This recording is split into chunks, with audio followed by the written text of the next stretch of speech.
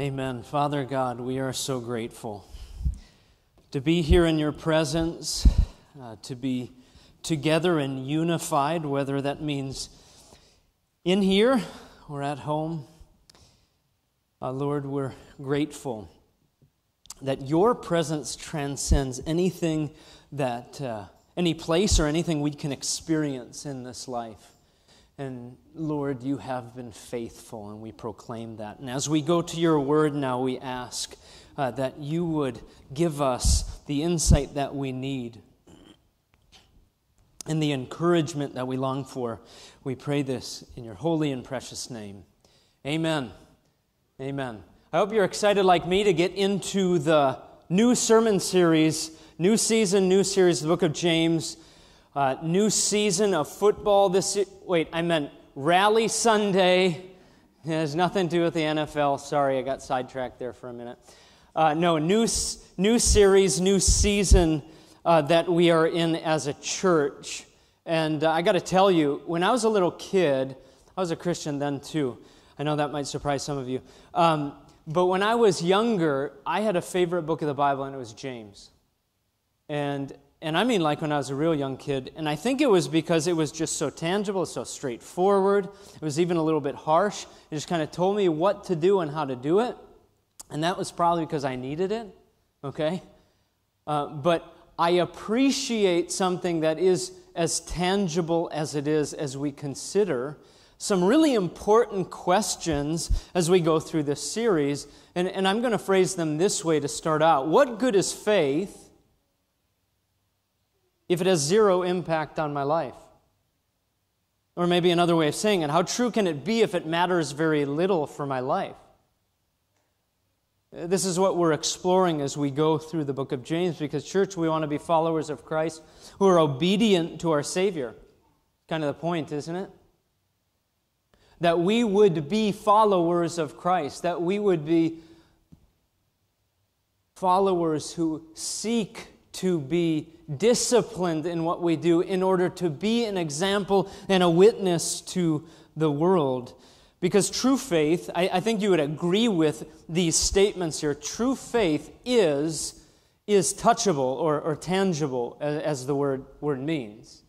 You can reach out and touch it, you can see it in someone's lives, which also means it's personal. And what I mean by that is it's not necessarily private, but it speaks into the private parts of our lives, the private places, of our lives, but into our minds and hearts. And it's also then not just inward, but it's outward, it's public. True faith would be something that you can see as it would speak into the things that are in society today and the great influences like what we're seeing going on politically, like things that our world is standing for, seeking to stand for, with peace and justice and injustice and human rights, and really just basically something that James really covers, and that is how we treat one another. So this book is going to be honest with us, forthright with us, and I think we need that, church. And we're going to go through reasons why, because see, if we really believe something, it will be lived out in everyday life, and it's why I've entitled this sermon series, How to Live, Faith That Produces Real Life Change. And today I want to talk about why the book of James matters as much, if not more today than ever before, by looking at its introduction. So if you have a Bible, I encourage you to open there, an app, and look on with me. We're going to get through verse 1. That's as far as we're going to go. James 1:1, and I'm going to read that for you. You're going to see it before you on the screen as well, and on your screens at home. James, it says, reading in Jesus' name, a servant of God and of the Lord Jesus Christ, to the 12 tribes in the dispersion, greetings. It's like the onset of a letter, right? The question for me today is, what do we, the church, learn from James' writing in his life? Why did James have to address what he did in the book, and why does it matter to us today? Let's start with who James was. This is, believe it or not, and often gets overlooked, this is the half-brother of Jesus. That is, he was the son of Mary, but remember, Joseph was not Jesus' father. Mary had Jesus by the Holy Spirit, so Jesus' father is God. And that means he is the Son of God, and because he was born of a woman, he's son of mankind, or son of Mary. What do we know about James? Well, we're going to get into it a little bit more deeply, but John chapter 7, and we'll go there later, tells us that he grew up not believing in Jesus. That would have been an interesting household. And yet we know from 1 Corinthians 15:7 that he was one of the early witnesses of the resurrection of Jesus, and it transformed his life and therefore his faith. And following this miraculous event, he became the pastor at a church in Jerusalem, early church we're talking here. And he became this great leader.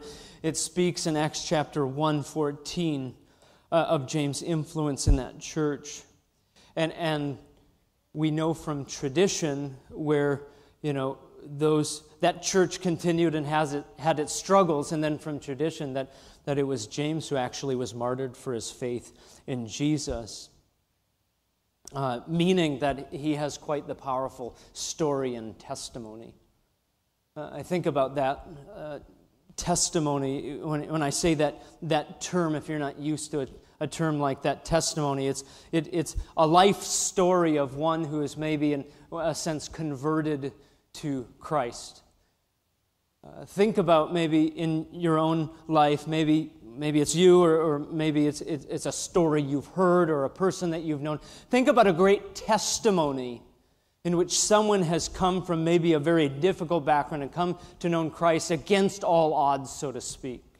Think about it, maybe a story you've heard. And as you're thinking about that, I want you to consider what are the elements or the details of that story that make it so, well, we might say miraculous. Okay? So I want you to think about maybe who that is or what that story was about as you consider these things. Was it a testimony or a story of one's life in which they were from a very difficult background, and you would have never guessed that person of all people could be saved by Christ Jesus and transformed?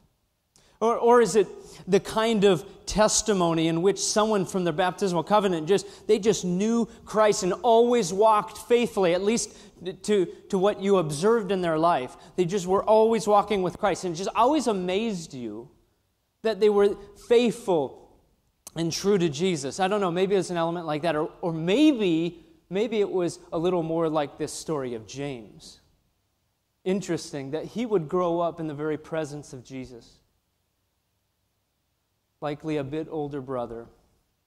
And yet later on, even as he saw the works and the signs in Jesus' ministry, did not believe until one day Jesus stands before him. I've got to ask the question, how odd would it have been to grow up around Jesus? Right? I shared a room with my brother all the years of my life growing up anyway. And yet there's a reason why my son and my other son don't share a room. You can laugh, guys. Why? Because there can be tension, right? Yeah. Don't know all that happened in his upbringing, but we do get a taste of it when we get to this point in Jesus' life where he is in ministry. In fact, it's John 7:2-5 that gives us just a little glimpse, just a teeny little glimpse of what it might have been like as Jesus was growing up in the home where his brothers, were around him and yet didn't believe in him. It says in verse 2, if you have a minute, go to John 7. It says, now the Jews' feast of booths was at hand. So his brothers said to him, leave here and go to Judea, that your disciples also may see the works you are doing. For me, the most incredible of all conversion stories is one like James, where he grew up in the temple and observed the ancient rituals. We might say he was a church kid. He knew the Torah. He celebrated the Jewish feasts, which, by the way, we're in the season of right now. And what a great season this is as we consider some of that. He celebrated the feast. He studied the prophets that foretold of a coming Messiah who would come and we don't know what life was like at home, but by the time Jesus is beginning his ministry, word spreads that this is the Messiah. And it says in John 7 of this reaction that his brothers had. It says, so his brothers said to him, Leave here and go to Judea, that your disciples also may see the works that you're doing. For no one works in secret if he seeks to be known openly. Then it says, if you do these things, show yourself to the world, for not even his brothers believed in him. What we're being told here, and it might be hard to see without the full context, but what we're being told here is the brothers of Jesus, James 2, saw the signs and wonders and heard the teaching, but they dismissed Jesus. They had their ideas for what he should do and what he shouldn't do. And here are some of the great commentators make suggestions that it shows us that they would not entrust themselves to him, that they would not accept his spiritual leading or acknowledge his divine mission, or that he was Messiah. And that's what I find so uniquely interesting about this book, is that the context, or the very foundation of which is being laid here for us, is that the book of James is written from a perspective of one who dismissed and rejected Christ, only to be confronted with Christ later on in life. What is it about a life that grows up kind of amidst, religion, Jesus, church, and that goes on to maybe not believe or disregard or dismiss, only to later on have Jesus reveal himself? Maybe it's your life or your son or daughter or a spouse, and they can't find it in themselves to surrender their life. Maybe that's you here today. I want you to know that James is going to be a great book to get into. It's really straightforward, it's really forthright, it's really honest. But the story of James, the writing of James, will be a great fit for you if you're in that place. Because James' story shows us something about the love and grace of Jesus. At its very foundation, although it's been criticized for being really law-heavy, really at its very foundation is the gospel. It goes to show us that Jesus can work in any heart and life if he can work in a life like James. No matter your background or your story, your skepticism or belief, or if you've been walking with Jesus from the day you were born, that Jesus can work in any life, that his grace abounds over anything that you're dealing with now or have in the past or will in the future. Amen? Amen? Just like the Apostle Paul says in 1 Corinthians 15. He starts in verse 3 by saying, "For I delivered to you as of first importance what I also received," which, by the way, is revelation, or the revelation of the gospel. In James' case and in Paul's case, that's a literal revelation of Jesus standing before them. In our case, it may be something miraculous, or the Word of God being shown to us in the midst of a sermon in a setting like this. It could be somewhere at home where you just open up the Word of God and you see for the first time, that light bulb goes on for the first time, that Jesus is Savior and Lord. This is what the Apostle Paul is talking about. "For I delivered to you as of first importance what I received, that Christ died for our sins, that he was buried, and that he was raised on the third day according to the Scriptures, and that he appeared first to Cephas, then the 12, then he appeared to more than 500. And then it says, and then he appeared to James." It shows us the complete love and forgiveness of a Savior. That despite what happened in that home growing up, and I can only speculate, that Jesus, if he can save James, and if he can forgive James for whatever that was like growing up for him, and his disbelief and his dishonor of the Savior, he can forgive me whatever I'm going through right now today. It's an incredible testimony, this book of James, written from the perspective of one who dismissed or rejected Christ, only to be confronted by him. What would that meeting have been like in the upper room where Jesus stands before him and shows him the scars in his hands and in his side, and reveals the truth that he is Messiah and Lord to him. Here's the thing, what James' life and testimony also shows us, though, is that despite our struggle or our lack of action in our faith or living it out, which we all struggle with, we can also experience the same transformation that James has experienced. Maybe you're like James. You've grown up around the gospel and the message of Jesus, but your life doesn't reflect it today. Maybe you're like so many of us. And then one day he appears, and it starts to dawn on you that this is not the path you want to be walking down, and that obedience to Christ is the only right way to live, for there is no blessing in going another way. The book of James is written from a perspective that true faith is lived out. And transformation comes as we grow in our obedience to the one who conquered death. That's its foundation. James, in his writing, displays such a strong and active faith in Christ. You don't have to wonder how he's living, or whether or not he was sold out for Christ, or why he had the same expectation on his own life as he did of other followers in the church he served. See, James is really an important book for us, for all of these reasons, but none more importantly than the day in which we were written, in which it is written and where we are studying it today. Because unfortunately, we're living in an age where the church has struggled to live out their faith, where mere assent or talk has taken place of what we would call true obedience. I think it's safe to say for many churchgoers,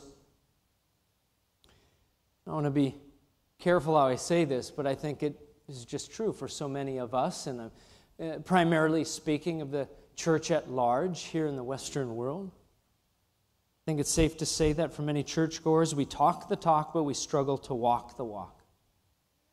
And that's led us in all sorts of places, but it certainly led us to allow others to see what I think writer Brennan Manning captures so honestly in his famous quote. I'm going to show you that. He said this: "The greatest cause of atheism is Christians who acknowledge Jesus with their lips, then walk out the door and deny him with their lifestyle. That's what an unbelieving world simply finds unbelievable." Yeah. I think that's well said. In other words, talk is cheap. If you agree, James is a good book for you to study, because talk is cheap. And this has caused within the church at large a growing lack of consistency, a lackadaisical or powerless example to others of our witness. Not to mention, it's weakened our immune system, so to speak, in the church, spiritually. See, when we're not obedient to the Word of God, what actually happens is not only weakens our witness, which is obviously a great concern, but what it also does is it makes us susceptible to the attacks of Satan and the great enemy that wants to separate and divide the church. And James addresses that very directly. And it also makes us susceptible to the way we relate with others in society who are trying to share the gospel and live out the Great Commission as we go into all the world and make disciples. No, we don't need weak immune systems, not physically or spiritually. We don't want to lack tangible and personal and public faith that reveals to the world whom we serve. Because I think it does show us and show the world that if we lack discipline in the faith, that rather than Jesus, we serve ourselves. We're only in it for our own interests. And that leads me back to verse 1, and really what I'll say in conclusion. Notice in this greeting what James says. James, a servant of God and of the Lord Jesus Christ, writing between 50 and 60 A.D., James humbly describes himself as a servant, not from the authority as a brother, instead with a humble authority to the 12 tribes in the known world. That is Jacob speaking to the sons of Israel about the church's example to the world of ethical or biblical living, how faith that is true will show itself or will be evident in lifestyle. Did you know that James' Hebrew name, we call him James, but actually his real name was Yochavar, Jacob. And I think that gives us some insight. Scholars believe that because there is no name for James in the Greek, that maybe us taking it from the root and making it in English to James, much like we might say Jesus and Jesus, we might be going in the wrong direction with saying James, but really his name was Jacob. Anyway, without all of those details, those are maybe less important than the point here. I think it gives us insight into what is Jacob speaking to the 12 sons about Messiah and how they should live among their brethren in order to be an example. I think it's like Jacob speaking to the 12 tribes of Israel once again, that Jesus is Messiah and that there is hope only found in him. He's telling them if you're going to make any headway, you're going to have to live out your faith before others because your example is what will show them who Jesus truly is. Even in the most difficult of environments, like the church he was serving at Jerusalem, which would have been. Which is the reason why he went on to be martyred for his faith. And why I believe him when he says, I am a servant of Jesus Christ here in the text. Because he was willing to give up everything in servanthood and commitment to Christ. And what an example that is for us, church. The way we live in commitment to Christ, in servanthood towards him. That's what James is all about. The term here means literally bondservant or slave. Now, I want to be careful with the term we're using here today because today we have very different implications as we might use it, but consider what it means in the day in which it was written. It means that you were obligated, and that being in a positive sense, in a willing sense from your heart, to serve. Not poorly treated or forced enslavement. Instead, the term refers to a person or a permanent role that God has for the believer in Christ. This is the believer called to live out by faith the truth of the resurrection of Jesus Christ. This is the life of James. After Jesus stood before him in the upper room and showed him the nail-scarred hands and the wounds in his side, it's why James goes on to lead the church in persecution and gives up his life. This is the meaning of surrender, or laying down your life. Just as Jesus did. It means to die so that you can live. This is true servanthood. And that's what God is calling us as a church to. Servanthood. Not just signing up for an hour on Sunday morning. Or signing up for a team that we're trying desperately to fill. Or a role that's lacking in the church that we just need to put any body in. No, God is calling us all to servanthood. Because that's what his kingdom is all about, serving Christ. And if that is lacking in you, as it is so often in all of us, I pray that you would respond today. That the same encounter that James had with Christ would be real in your own heart, so that you could serve his kingdom and be blessed as God seeks to bless you, as you would be a part of whatever role he wants you in. Because that's what he is calling us all to. And that's what this fellowship is all about. And if we've learned anything over the course of the last 6 to 8, 9 months, it's that what's going to hold us together is certainly not our circumstance. It's going to be Christ and what we have in common with him. And so I just want to take some time to pray over our year and give it to the Lord. and ask that as we would be committed to whatever is ahead, that we would be faithful to what He wants of us, not what we want of ourselves, which rather than servanthood to ourselves is servanthood to Christ. And so would you bow with me as we consider this year ahead and as we make a commitment to whatever God has for us in this new ministry year? And would you consider again as we go to Him in prayer, the heart of this gospel, that being that as James speaks to believers in Christ, we are saved by His grace, and that this is not a burden of servanthood, but rather it is a privilege out of gratefulness for what Jesus has done for us in His love and mercy. Heavenly Father, so grateful that we have the privilege to serve You, Jesus, the great King. One who can also sympathize with the things that we're dealing with and going through because You've experienced them and more. And as You lead us into this next year, Lord Jesus, we pray that we would be faithful and obedient as we are instructed in this letter.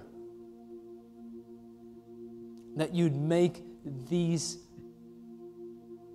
truths that are in James so real to us that they would be applied to our lives and we'd live them out as a witness to You. Lord Jesus, do that in my own heart. Do it in each and every one who is listening to this and hearing this.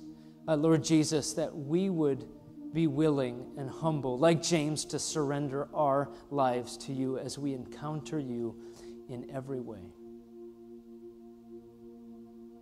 Lord, we ask You to give us wisdom as we go, as we take the next step, and as we seek to be faithful to You who gave Your life to us. And rather than come to earth to be served us in the greatest way possible, and that is laid down Your life for us.